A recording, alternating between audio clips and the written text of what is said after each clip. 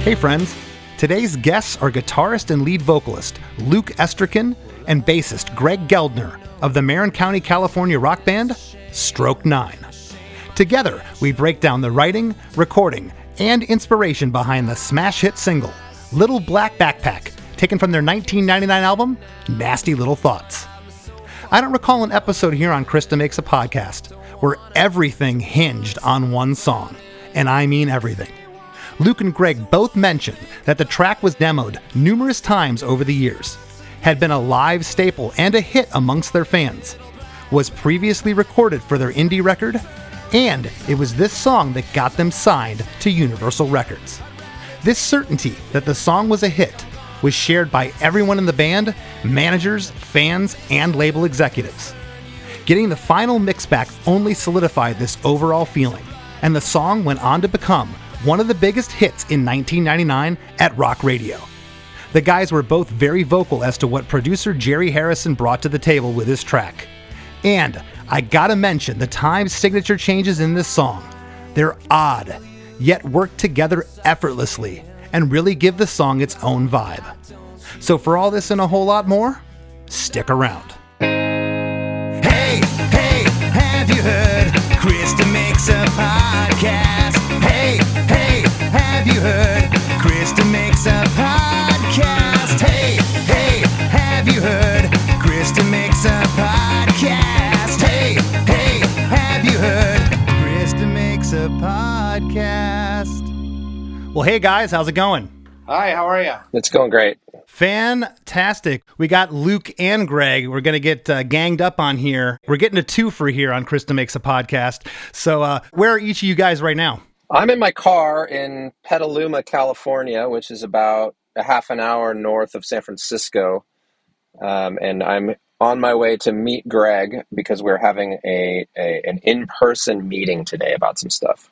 Where are you, Greg? I'm in Petaluma as well, so waiting for Luke. Yeah, Luke and I actually have several jobs together. We've worked together. Stroke 9 has been 35 years now, but we worked at a liquor store together. Now we work in tech together, and there's a couple other endeavors that we do as well. So we're constant. That's like my producer and I can't get away from him. So is the Phoenix Theater still in Petaluma? We're going to be actually right across this. That's where the co-working space we're going is, basically across the street from the Phoenix. Yeah, it's still there, still kicking. Right on, right on. Well, a little background for the listeners. These guys, Stroke 9, you formed in 1990. I want to talk a little bit about this. I guess you guys formed due to a rock band class. And I had one of those in my high school, too. It was called Instrumental Techniques. And it's basically where all the delinquents that didn't want to be in history and sociology, they went to kill an hour and you got to play guitar and drums, right? Yeah. Our high school, we went to high school a little south of here in a town called San Rafael that was allegedly bohemian, but it was more college preppy. But it didn't have like a normal jazz band or orchestra or symphonic band or anything like that. But we had a rock band. And so we all joined it maybe junior year and just did covers, did a lot of classic rock, did Bowie and Zeppelin, and we actually did a Suicidal Tendencies song, which was bizarre. And and out of that, we just, the people who were more into it sort of gravitated to each other. And that was me and Luke and John, our guitar player, and this guy, Steven, who was our original bass player. And once it ended, and once high school ended, we're like, let's just keep doing it. And so that's sort of how we fell into Stroke 9. It started in a class, which is funny. We gave him a gold record.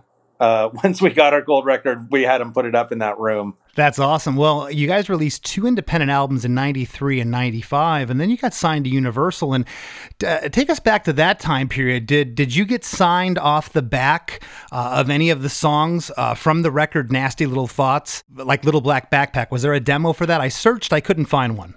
We wrote Little Black Backpack, I think, in 95, and we recorded it many, many times. The main kind of demo version that you can find online is on our album Bumper to Bumper.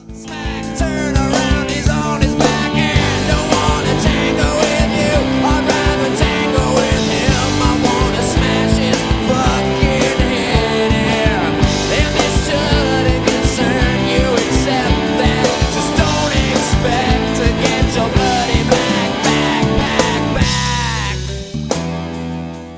So that was kind of the original version that we recorded, and we recorded that in a very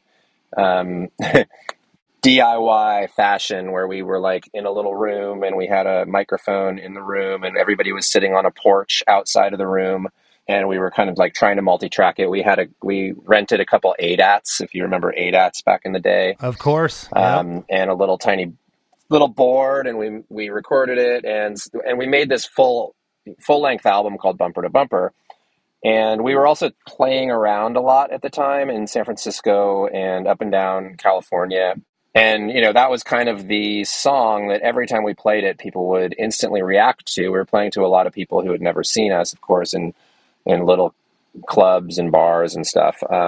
So that song kind of always had this instant feedback, that we were given as a band. And yeah, go ahead, Greg, take it from there. Yeah, so we recorded it for Bumper to Bumper, played it a lot, and then we hooked up with a woman named Nadine Condon, is that her last name? And she was a BMI rep up in San Francisco, and so she put us on some showcases, and we had some friends at Bill Graham Presents and stuff like that, so we got to sneak on to some really good opening slots. Like, we got to play upstairs at Tom Petty when he did that, 20-night run and stuff. And so then once the record labels started coming around, we lied and we said we sold 500,000 copies of that Bumper to Bumper, that album with the first little black backpack, when we probably sold 200 or something. I mean, it wasn't bad. It was like 500, but it was not 500,000. And so yeah, and then we demoed it again. Then once we got the record label, we went in with a guy named Phil Steer into his studio in San Francisco called Toast, and demoed it again with him. And then, once we got to the album, we probably recorded it, probably 5 or 6 times, legitimately. I'm going to have to go look for that demo because I love listening and comparing and contrasting. Do you recall if there was an evolution with the demos? Did it change lyrically? Did the arrangement change? It's going way back. The song originally was a different song that was fully, I think, in 4/4. And then it was kicking around, and the chorus might have been the same, but the verse was straight. And then when we got together in 94 or something like that, Satellite had just come out. Satellite in my eyes, like a diamond in the sky. How I wonder. Satellite strong from Satellite, is in an odd time. Dave Matthews Satellite. And so then that's when the verse went to sort of a 6/8 waltzy feel. And it did that. And then it had this bonkers bridge that is in a almost double time 4/4, and it has this raging guitar solo and stuff like that. And that's on there's a version of that on our album called Hidden Treasures. It goes to this wild 4/4, then it goes back to a slower 4/4. So it had 3 different time signatures and feels in the thing. And with somebody, we worked out that for the bridge guitar solo, we were just going to stay in the chorus 4/4 and not do this kind of proggy, jammy bridge, it was ridiculous. It was fun to play live, but it didn't work on the album.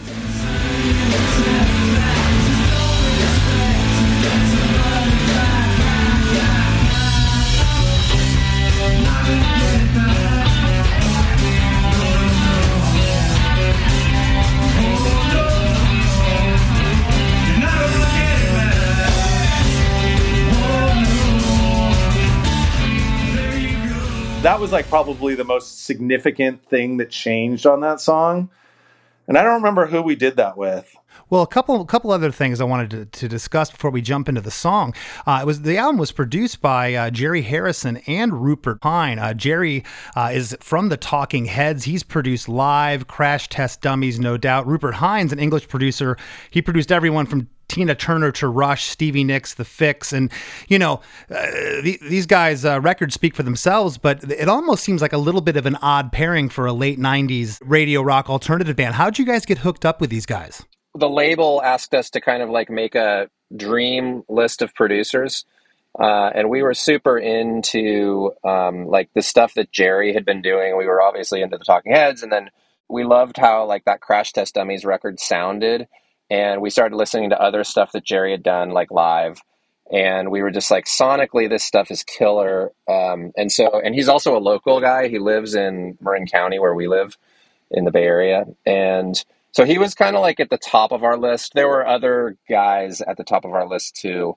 I can't remember exactly who they were right now, but anyway, Jerry was like, the label called him, and he was in between projects, and he was like, well, I've got like a few weeks. I'll commit to doing 6 songs with these guys. And he picked the 6 songs that we did with him off of a list of, I think we had about 15 demos or so. There were a few songs that didn't make the record, and then so we needed like another producer to do these other 6 songs, and our A&R person, Jolene Cherry, was friends with Rupert, and she was like, how about this guy Rupert? He's great. And once we saw his track record, I'm like, those Fix albums were kind of my favorite albums when I was in maybe like 7th or 8th grade. Oh, and yeah. And so once I saw that, I was like, yeah, let's just do this. And so we went to LA and did 6 songs with Rupert at a place called Royal Tone, which was great.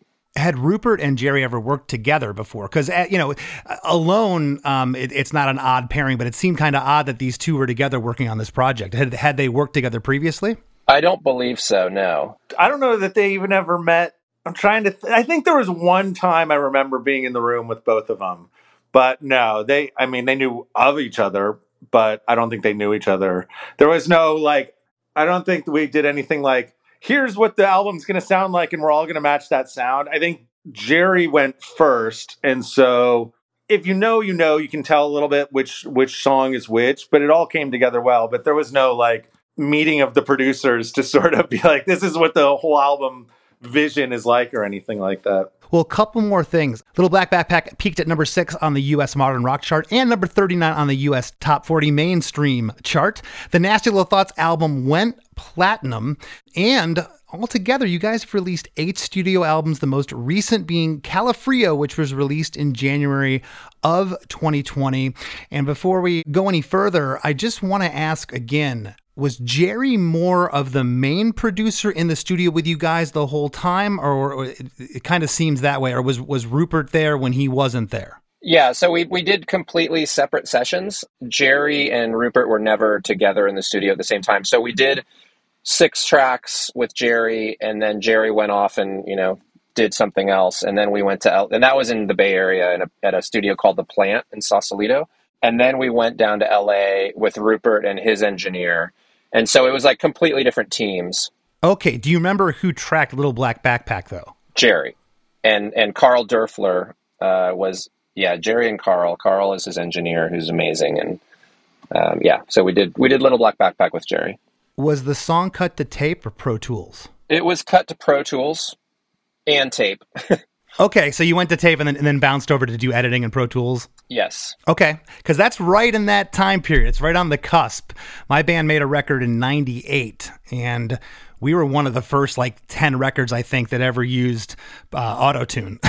So that's right around that time. But this track's almost 25 years old, and it sounds awesome. You guys should be really proud. I think it sounds amazing and still holds up today.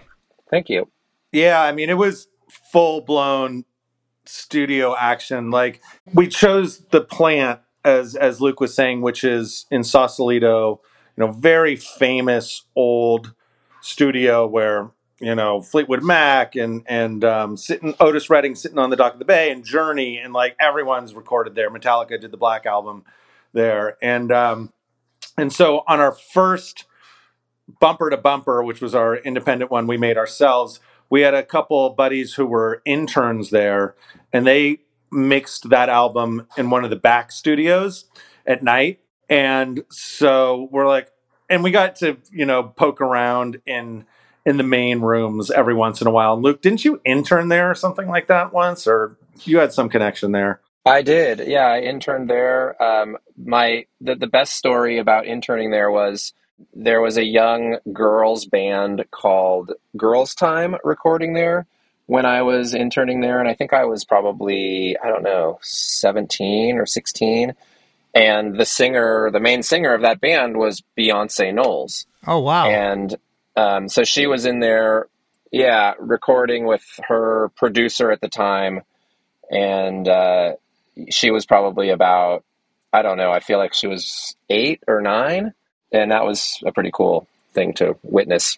Yeah, that's awesome. Well, I want to jump into the song now, guys. It's 3 minutes and 43 seconds. And I don't recall, was it Luke or was it Greg that said this song had a 6/8 feel? I said the time signature was in 3/4, but sometimes I get those two confused. And in some instances, people will say it's the same thing, but it's really about feel. But we'll go with 6/8 here. It's an 8-bar intro with a time signature of 6/8. There's this little 3-note guitar by itself, and then the whole band jumps in for 8 bars with drums, bass, stereo guitar, and that guitar that starts the song off is playing an arpeggiated lick.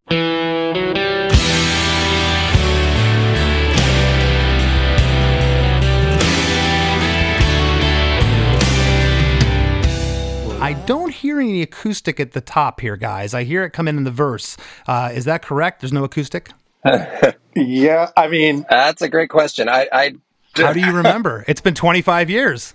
like, is there acoustic underneath the opening guitar line? Is that what we're trying to remember? Well, just the intro before verse 1 starts. Yeah, because I can definitely hear acoustics in verse 1, but I don't think it's at the top. Well, I mean, that's sort of what I was getting at before is we went for it, So once we got into the plant and we had Jerry and we had Carl and I think we had Larry Craig bringing us acoustic guitars, that late 90s was a really great time to be a signed band. And it was like, well, yeah, of course we need 3 drum sets and we need 10 amps and we need every guitar that we can find in Marin County.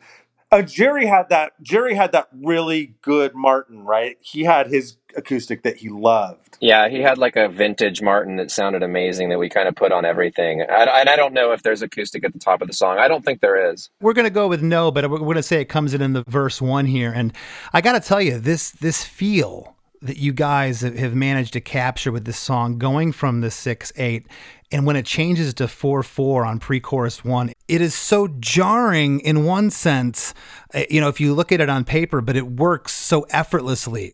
That's tough to do because when you're going between time signatures and you've done something really, really incredible here, it's really cool. Well, I know it's a shame I can't show it. And I see it, I can see it now, but I'm so far below it. Don't wanna. Well, I know it. It's a shame I can't show it. And I see it, I can see it now, but I'm so far below it. I think someone's laughing because you've probably never had your lyrics read to you before. It's very uncomfortable. I'm the king of uncomfortable. Yeah. What's happening here lyrically? What are we saying? This song came about in a very random way. We had the concept for these Little Black Backpack was what came up sort of we were jamming one day and it was just a joke. I think I sang it. We had been in San Francisco out at bars, and that was when like every woman was wearing a little black backpack. And I think we were just sort of hanging in the studio jamming. And I think I just said it and the guys were like, oh, that's funny. Like we should write a song about a little black backpack. And so it just sort of came about in this random way. And to be honest with you, like, I don't really know what the sort of main theme of this song is. It feels like it's something about striving and feeling less than. And I think maybe it's seeing kind of all of these people who are really fashion oriented and really trendy and really trying to like be something out on the scene in San Francisco. And maybe it's just kind of stemmed from that. And so I think that's kind of what I'm saying in that first verse. That's really cool that you admitted what you just admitted to. Very few people, myself included, I've had people ask me about songs and I'll just kind of make up something because I don't want to sound stupid. You're probably one of the first people that's ever said what you just said on this show. And I've done over 150 whatever episodes now. Just saying, yeah, they're just some words I wrote and I think they kind of mean this, but I really don't know. That's awesome. Well, thanks. I think that's kind of a lot of our songs are like that. Maybe I don't really think about themes and stuff as I'm writing. They just kind of come out, and then if they feel like they work, then they work, and maybe it means something to somebody. But and that might be also why like our music hasn't connected, as widely as some other songwriters' music has. Well, I mean, that what you just said is a whole nother episode we could get into because we could never predict that. That's just the fact that, and I've said this to other guys too. It's like you guys had a hit at radio. That's amazing. Most bands don't ever get to have that hit, and it can be a blessing and a curse depending on how you look at it. But verse 1 here, I love the first harmony we hear in the song, and I see it. That harmony is awesome. It's nice and loud. It's right there. And before we got rolling, I was talking to Luke, because I research these episodes pretty well. I go and look at live performances of the song. And in the early days, guitarist John McDermott did not sing the backing vocals, and I was disappointed because the backing vocals are so killer in this song. And I went and looked at some videos later on, and John sings now. Was that something that evolved, or he got better as a singer? Yeah, I think John historically he's a great musician. He has a great ear. I think he just wasn't super comfortable singing at the beginning. And then he and I worked quite a bit on harmonies and stuff as we started to tour more and more, and really he put a lot of effort and time into it. And now he's a great singer. I mean, he can hit anything, and he definitely worked hard on that. That's awesome. I've seen a number of bands over the years. They'll have these awesome harmonies. You go see them live, and it's just it's kind of lacking and missing. I'm glad he's singing now, because especially for this track, there's so many cool harmonies. Love that harmony in verse 1. The drums, bass, and a slightly overdriven guitar panned left are here in the first verse, and an acoustic guitar is there as well. And is there an electric guitar that's ghosting with the acoustic? I can't tell if that's a slap echo or something on there. Do you guys remember? I think we need to go find the tape with the track listings on. Like, they're in exactly storage somewhat. No, we don't have them. We have something. We might have the track list. And as you guys said, you guys were playing with all kinds of toys there at the plant, and you were just having a ball. So there very well could be an electric guitar there. It sounds like it. The last line here, but I'm so far below it. The band stops completely with the instruments ringing out, and that's when it changes to 4/4. How did that evolution come about? You had mentioned that this is one of the songs that you were playing out live, and of course it was on a previous record. You were seeing this audience reaction, and when you got an audience grooving and an audience dancing, okay, and this is definitely danceable. The top of this song, it's got a groove and through the first verse, but when you get to the pre-chorus and it changes, the fact that it still all works together. How did that time change come about? Was it all in 4/4 or all in 6/8 at one point? Probably out of necessity, right? So we knew we liked the verse, we knew we liked the chorus, and it's funny, we had another song on our next album that's called Kick Some Ass that also changes.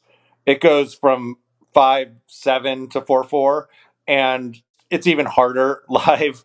And like anyone who plays it, especially on drums for the first time, it's like, wait, how do you do this? But Backpack's nice because it takes that big pause. And certainly when we did it live and when we still do it live, it's long, and there's crowd work, and it leaves itself wide open for a little bit of some hooting and hollering and some shots, possibly, if that's a moment where you need to take a sip of beer and get ready for the chorus. Yeah. So it just worked out, and it's a drama moment, and you just wait. And it's nice for the band when we play it live because you have the vocal cue, like, it leads it in, so we can all hit that one really hard.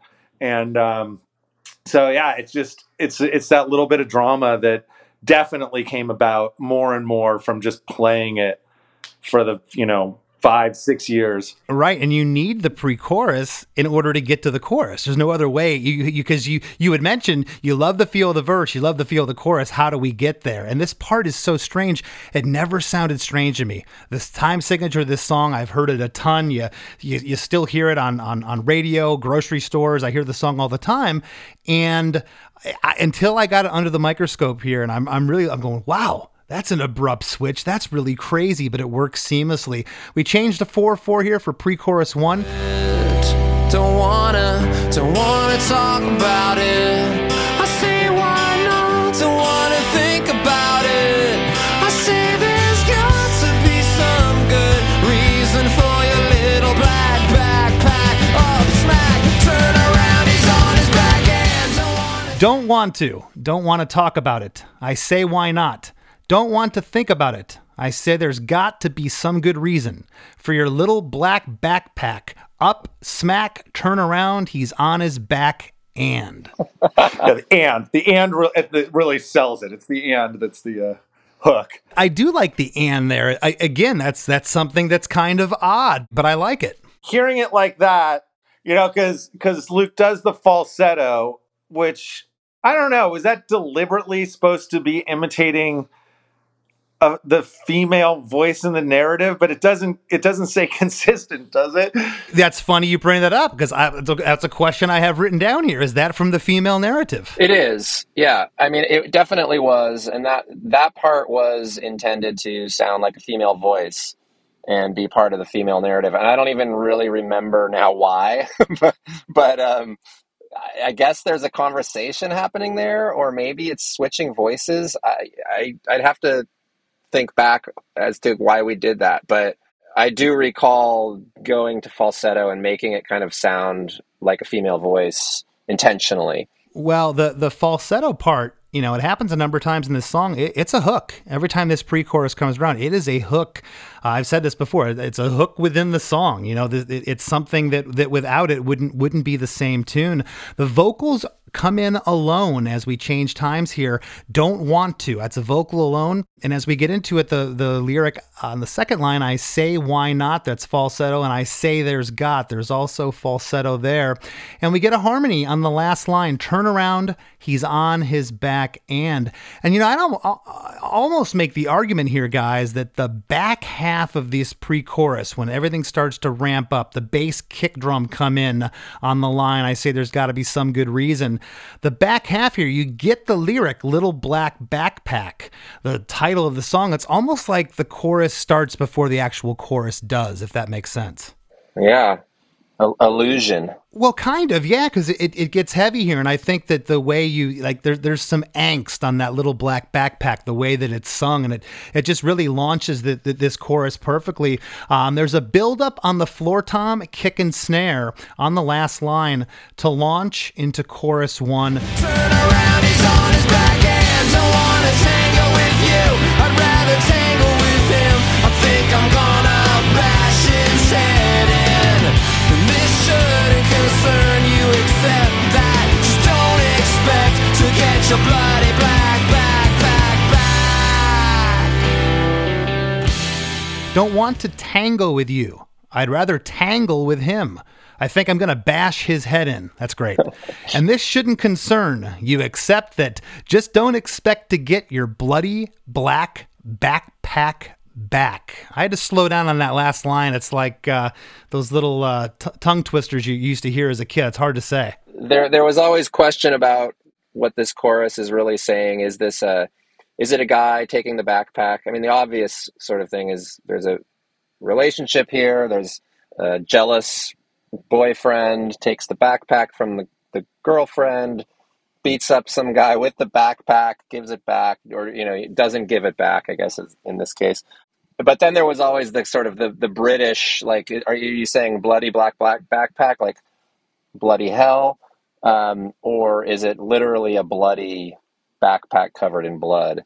And so that was always one thing that people kind of sunk their brains into, I guess, when they're trying to kind of analyze the song and figure out what it's about. That's really interesting you say that, because I didn't even think about that till now. If you guys were British, I would have for sure thought it was, bloody, like bloody hell. In this instance, backpacks, especially women have makeup and, glass, hard things in their purse that it could be bloody if you smack someone with it. When I think about it, at that time, so this was mid 90s, there weren't cell phones yet. And so there was just this constant joke of like, well, these things are too small for a book. I don't know, what do you keep in a backpack normally?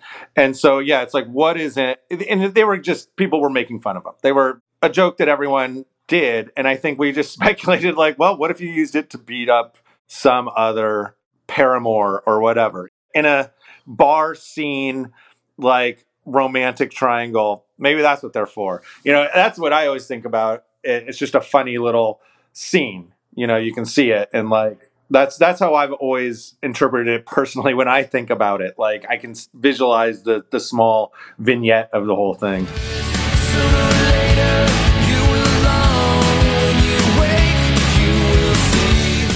Hey everybody, don't go anywhere. We got lots more with Luke and Greg from Stroke 9 after a few words from our sponsors. Hi, I'm Daniela Clark. I'm Barbara Ann Wild. And we are the Honest AF Show. Our podcast is real, honest conversation with our celebrity friends and pros. Covering our anything but average rock and roll lifestyles. All while tackling the hell that is aging and the battle of beauty. Oh yeah, nothing is off the table. The Honest AF Show is available wherever you get your podcasts.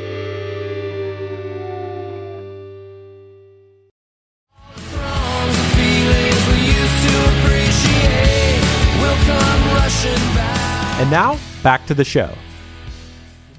And Luke, did you sing all the backup vocals on the harmonies? I did, yeah. Okay. Well, again, I love the harmonies. I love where you went with them here. And did Jerry push you on the harmonies? Did you have this all worked out in your head? I know there was another version that I have not heard yet, and I'm definitely going to take a listen to that. But were the harmonies the same, or did he push you when he had you in there? Do you recall? We worked the harmonies quite a bit. I remember spending a lot of time like in another little studio with I think mainly Carl, who was the engineer, and just like trying lots of different harmony ideas until we got the ones that we liked. So I don't think those harmonies were locked from the previous version. I think I probably had ideas, but if you go and compare them, they might be different. I'd have to listen again myself, actually. I love, though, how the song builds. The harmonies are pretty sparse here in chorus 1. We get Don't Wanna Tango With You, a harmony on that line. I think I'm gonna bash his head in. We get a harmony there, and we get a harmony on Just Don't Expect to Get. Later in the song, the chorus, too, is every line's a harmony on it. But I like how it's used sparsely here so the song could build later on. At the last lyric here, your bloody black backpack back, the band stops. Everything rings out as we get that 3-note guitar riff from the intro to take us back into that 3, 4, or 6/8 time signature with an 8-bar reintro. Again, this part's kind of jarring, how it just kind of comes back in, but you fall back into verse 2, and somehow you made it work.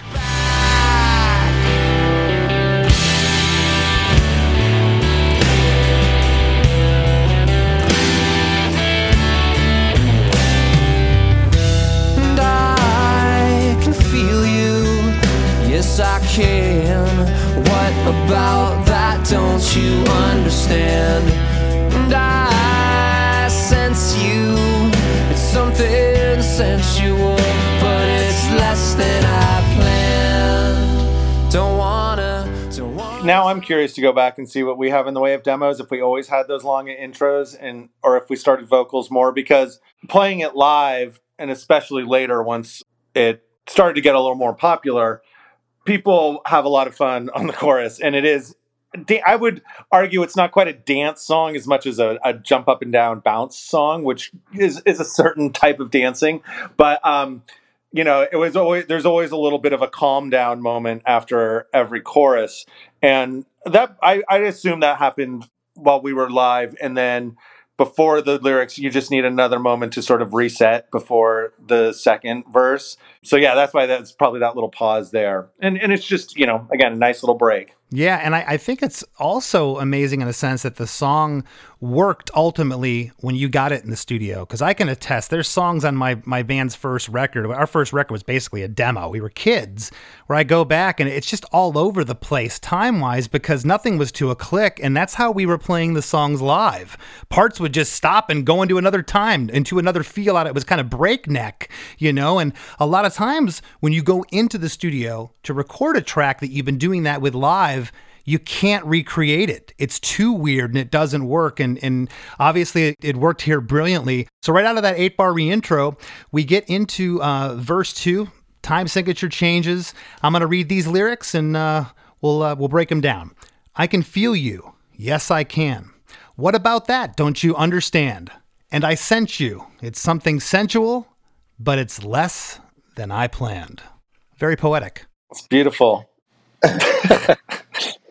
I think one thing hearing you read them back is something we did a lot back then, or Luke did, or whatever, was a lot more alliteration and wordplay. So what was it? Sensual to what's the other word you do there? Sensu, sensual. Yeah, and tango and tangle. Well, and bloody black backpack back. I mean, the B alliteration there is just, it's kind of a no-brainer. We had a song on the album, our self-released one, that was called Refrigerator. That had a lot of clever wordplay, and even like other songs had nasty little thoughts. So it was definitely something that you were doing more lyrically. It's just funny to hear them not screamed in my ear. You guys aren't the first people that just trip out because I've never had my lyrics read back to me until my producer had me on for an episode on my own show, and it was definitely trippy. It's like, whoa, this is so strange because you don't think about them like that. You just never have them spoken to you. But we get harmonies here in verse 2 on What About That? Don't you understand? And it's less than I planned. The band stops again at the end here. The instruments ring out as the time signature switches back to 4/4. Don't wanna talk about it. I say why not? Don't wanna think about it. I say there's got to be some good reason for your little black backpack. Up smack, turn around, he's on his backhand. Don't wanna tango. Was there any talk here at pre-chorus 2 or switching up the lyrics? A lot of times we'll want to differentiate here, bring in more information, or was that pre-chorus always the same lyrically? I don't think we ever talked about doing that in this song because that was such a strong part. I mean, we might have experimented with it. I don't recall doing that. We usually do. We usually do try to have some variety in pre-choruses, but I think for this one, it just was like, it was what it was. Yeah, and I think too, with the chorus here, there's a lot of information happening. It's not that you're repeating one line over and over in the chorus. So there is a lot of information coming at you here. And well, yeah, also, I think you also have to realize, this was mid to late 90s. This was .com bubble 1. And our fans were so drunk that we didn't want to burden them with learning a whole nother set of lyrics. Like, we really just wanted them by the end of the song to be able to sing the whole song, the whole chorus all the way through. And sometimes as performers, we like to get heady, and artsy. So we'll be like, yeah, I'm going to change the third pre-chorus. And then you go play live and you look out and they're mouthing the words to the first pre-chorus. You're like, why did I do that? Exactly. So, yep. I totally get that. Well, chorus 2, it's the same lyric and instrumentation as chorus 1, except we get a harmony on I'd Rather Tangle With Him. We get a harmony on the line, and This Shouldn't Concern. We get a harmony on You Expect That on the back half, and the whole last line, Your Bloody Black Backpack Back. We get a harmony there that's not on chorus 1. Up smack, turn around, he's on his backhand. Don't wanna tangle with you, I'd rather tangle with him. I think I'm gonna bash his head in. This shouldn't concern you except that. Just don't expect to get your bloody black backpack back. And then we get into what I feel is, I think this is my favorite part of the song. The whole song's catchy from start to finish, but this bridge is awesome. You're trying to find a reason for the way you feel tonight.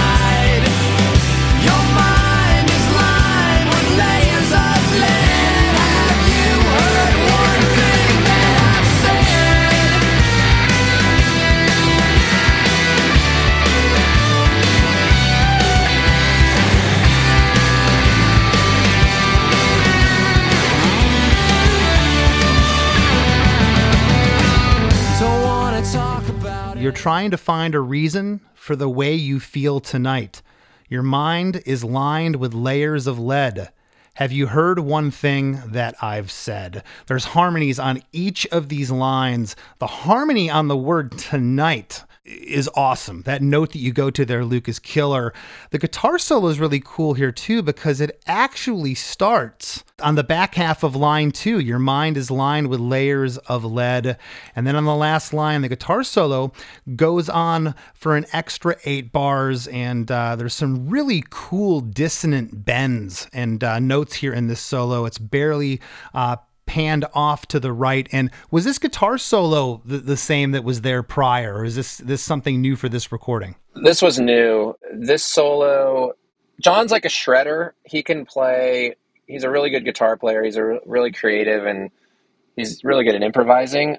And he just came up with this one in the studio. I'm sure he did a bunch of takes, and we probably comped it together, and that's how we got to this final version. But it turned out great. It really lifts when you hear it. It does lift, and I love when we come back to pre-chorus 3, the next part, because everything dips down here.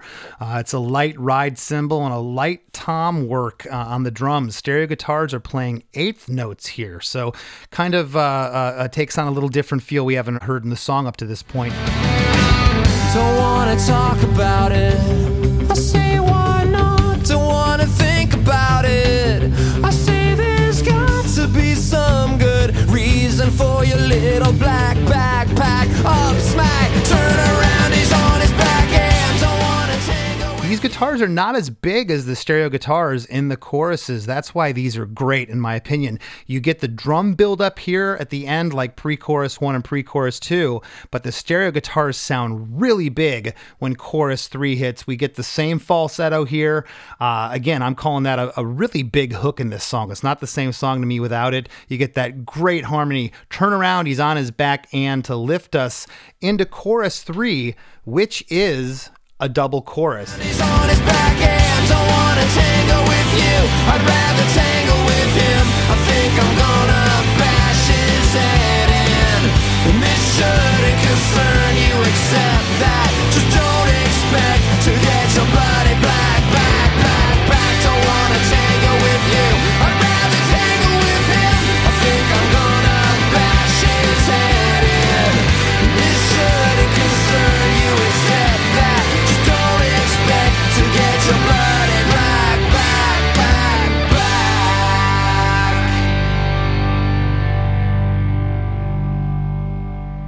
We get the same lyrics the first time. The second time around, on I'd Rather Tangle With Him, the lead vocal goes up an octave. There's no harmony, but the lead vocal here sounds doubled. Halfway through, there's like this and another guitar lead overdub, panned off slight right. It's a really cool moving part that comes in.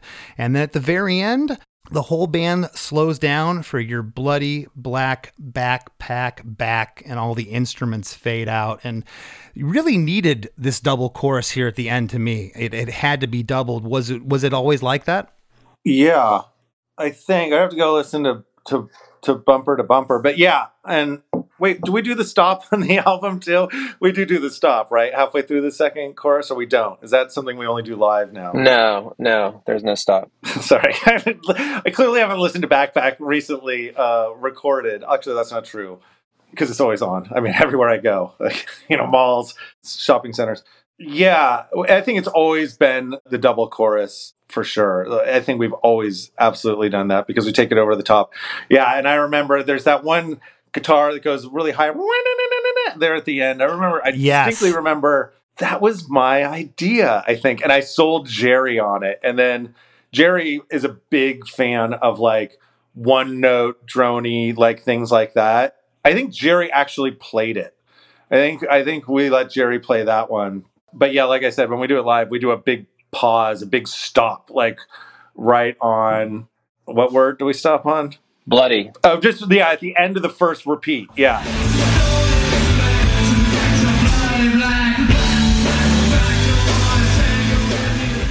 A lot of times when artists, and I've heard this before, and I know this, I've just heard it a bunch that they have this song and they maybe been playing it live. Maybe they released it on an earlier album like you guys have.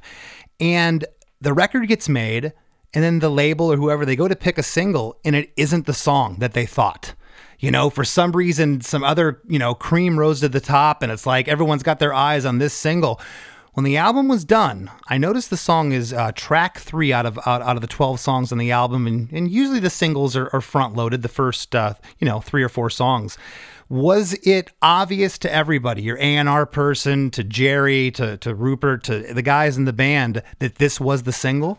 Oh yeah. I mean, we got signed because of that song. Like, that was the whole thing from the first time we recorded it, to playing it, to all the getting our lawyer, getting the record deal, everything like that. It was all Backpack, which is crazy. So yes, it was always going to be, I can't imagine maybe there was some cockamamie like, well, we'll warm up the crowd with a strong single as well, and then we'll hit them with the big one. But no, that didn't get very far. If that conversation did happen, I don't recall. That's interesting. You guys put all your cards on this song, and it worked out. And like I said, sometimes you just don't see that. That's really awesome. I have a pretty vivid picture in my mind of back then when you did mixes. Well, you would have to do like an ISDN line from whoever was mixing the song, and everybody would go into the studio to hear, because there were, you could only do ISDN like in certain studios. And so Tom Lord Alge was the guy who mixed this song, and he's like a really massive mixing engineer even today, but he was probably the premier mixing engineer for like the late 90s rock sound that everybody kind of learned to love, especially his drum sounds. Him and his brother mixed Less Than Jake records. They mixed everybody. They had like a monopoly on the market, I think. Tom and Chris, and they both like had this crazy fee structure where, they would charge you obviously for their time to mix the song, and then they would also get points on every song they mixed. And so they have this like back end mailbox money thing that's probably, I mean, I can't even imagine how much money they've made over the years and with their catalog. But anyway, so I have this very vivid memory of standing in the studio. We were at the plant. Tom was, wherever he is in South Beach in Florida. And he was like, all right, here it comes. And he pushes play. And it like, you hear it over, the mains in a recording studio, like the plant. And they have these incredible speakers and sound systems, of course. And it was just like, wow, we were completely floored. And then once we sent that down to Daniela and Jolene, who are our A&R people at Universal, they were beside themselves. Like, they could not believe how it turned out. They were so happy. They were like, "This is a hit. We're going." To answer your question, yes, that was like the first song we recorded, the first song we got mixed, and they were just like, "All right, it's on," kind of thing. And so yes. That was our first single. Yeah. That's so great. And like I said, and I've said this before, and I've had fans of mine. Actually, I went on a tour recently with my band, and they're like, yeah, listen to your show and you can kind of put yourself down. I just tell my fans like it is. I've always been straight up. Like, my band's never had a hit. We haven't. We've had a great career. We play to people all over the world. I'm totally stoked. I love it. But man, there's not many bands. There's only so many spots at radio. There's only so many spots you can give out. So congratulations. Thank you very much. The funny thing about Backpack too is like, people will be like, Stroke 9 sucks. Like, everyone sucks and everyone says that every band sucks. And then they'll always be like, but Backpack was pretty cool. Like, Backpack's a really good song. I mean, you guys suck. Don't get me wrong. You're a terrible band, but Backpack is a great song. And it's like, all right, yeah, that's cool. I agree. Thank you. It's like our really slow song my band has. It's like people come like, my mom doesn't like your music, but she loves that one song. It's like, thanks. Okay. Yeah. I'll take it.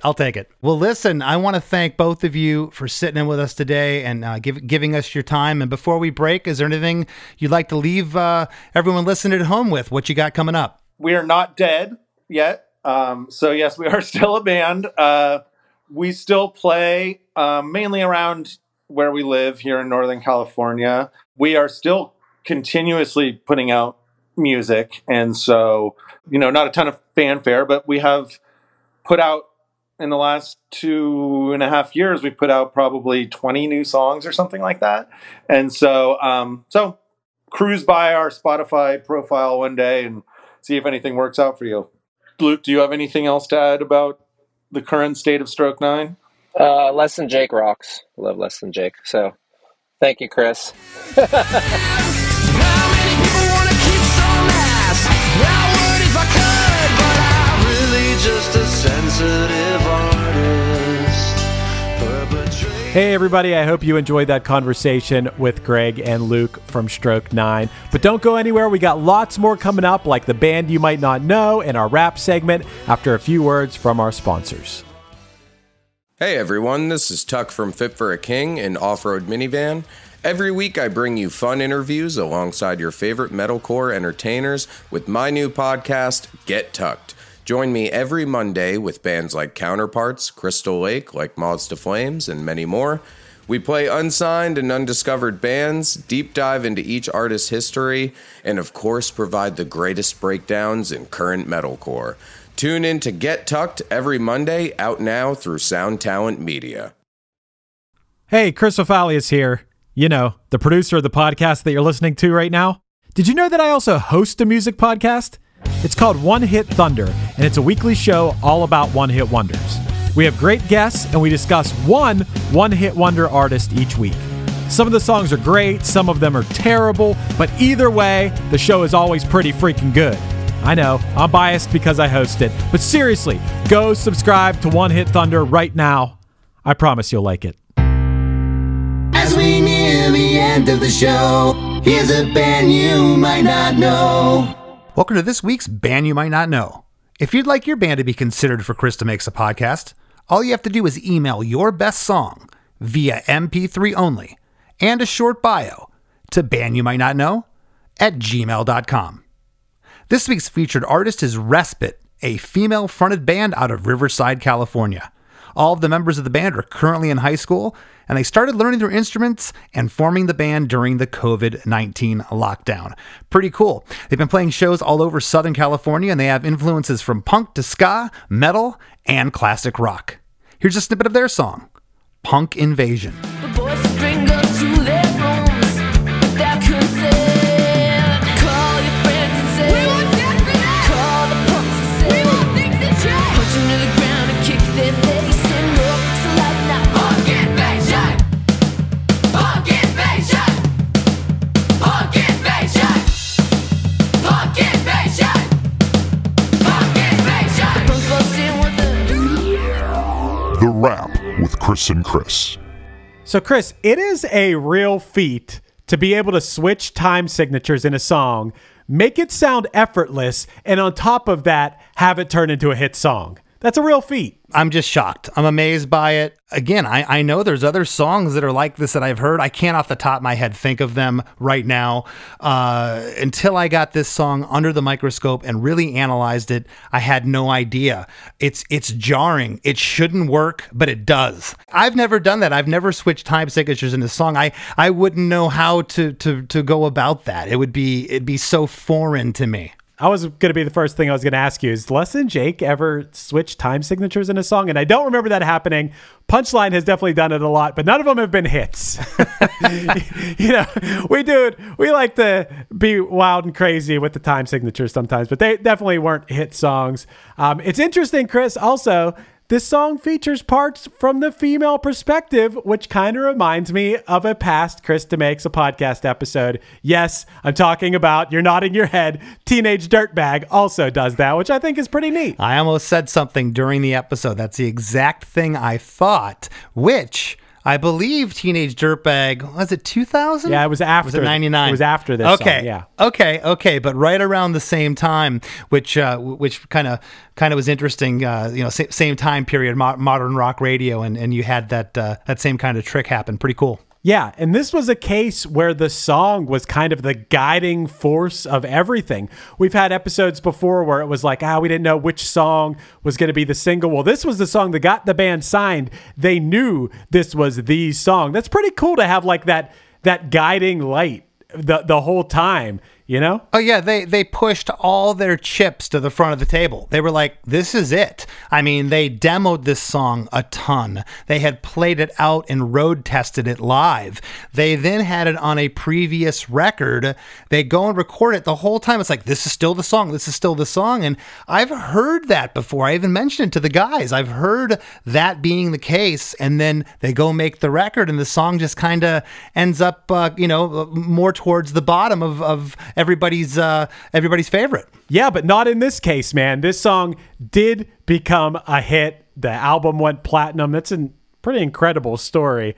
Also, I like the part. I always like hearing this part because I always like this in my experience, and I'm sure you have too, Chris, of hearing the mix back and being like, oh my God, being blown away by it. Everyone knowing it's a hit, from the A&R people to the band themselves. That's a really exciting moment. I mean, I've been excited just about my song sounding awesome. Not that they were going to necessarily be a hit, but to know that you have all the right pieces on the right label to have that chance at having a hit, and it was. Well, and again, a ton of bands were getting their records mixed by Tom Lord-Alge, one of the best in the business, him and his brother. But not all of them were hits. And I've talked to Tom about this. I've said, do you know when a song's a hit when you're mixing it? And he said, sometimes. He says, sometimes I'm surprised. Sometimes I don't even know what is going to connect with the public and resonate. But other times it's just hit me over the head. It's like, yeah, this is obviously a hit, and that's what they felt that they had here. I love how they gave it to their A&R. I think they had two women representing them as their A&R person, and they loved it. Like, it's a hit. They're freaking out. Something I don't remember is getting a line in the studio and this would have been dial-up, to convert the audio back then so that you could hear it. So Tom's down in Miami. They're out in San Francisco hearing the mix. We were still FedExing cassettes. Okay, overnighting cassettes at that point from California to get the mixes. So I thought that was interesting. I don't remember bands doing it, but evidently they did. And Chris, one more thing I want to talk about with this song. You brought it up to him that little black backpack back is kind of like a tongue twister. Yeah. And I think that's part of what makes this song a hit. That's fun to sing. It's fun to say. We actually did an episode of One Hit Thunder about this song where our guest was John Hampson from 9's, who's friends with Stroke 9, and they've toured together and stuff. But we talked about that on there too, that the fact that is so fun to say and so fun to sing is part of this song's appeal. I mean, to me, it is for sure. It's that imagery of like, I never thought of that bloody, what they were talking about, bloody in the English use of it versus the bloody of having blood on you. I always just pictured it being violence, for lack of a better term. But yeah, I think that the tongue twister aspect of the song is part of what made it a hit too. Shelley sells seashells by the seashore. Yeah, I mean, it's just, and that he might have had a hard time in front of the mic singing that line. I might have had to do it a couple times. It's definitely is a tongue twister, but something that's not a tongue twister, Chris, is chrisdemakes.com. If you go there, you can sign up and you can get episodes of the After Party where we talk about a little bit of everything. And then for the price of a cup of coffee a month, you can help Chris and I support the show that you listen to and love each week. chrisdemakes.com. Please check it out and give us some help. I think you're getting a little tongue twisted there. I think explaining the After Party is twisting your tongue a little bit. But yes, chrisdemakes.com is where you can go to join our supporting cast, help out the podcast, help us continue making the show, and get a bonus episode every week. We'd really appreciate it. Absolutely. And please give me a follow on Instagram at LessThanChrisD. Want to thank this week's guests. Yes, plural guests, Luke Esterkyn and Greg Gueldner. And we'll see you next week.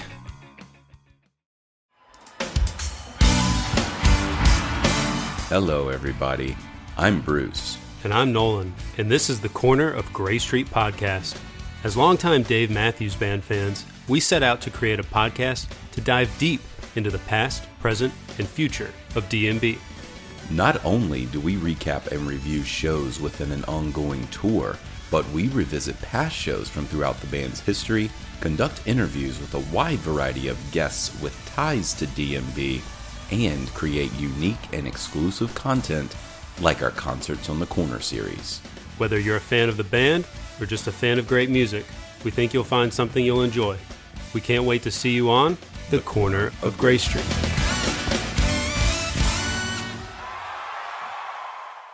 One Hit Thunder is a podcast where we both celebrate and have a good laugh about bands and artists that had just one hit that we all know. Each week, we're joined by a guest from the world of music or comedy to learn more than you ever thought you would about some songs that you can't forget. And we decide if they brought the One Hit Thunder or were nothing more than a one-hit blunder. Look, if you listen to the show, you're probably going to laugh, and I guarantee you're going to crush next time the bar has music trivia. Tag Team, Jane Child, Meredith Brooks, Looking Glass, Sean Mullins, Eiffel 65, EMF, Crash Test Dummies, Crazy Town, Chumbawamba. We have hundreds of episodes in our back catalog and a new episode each week, so pass the Dutchie, make sure you're connected, and subscribe to One Hit Thunder wherever you get your pods.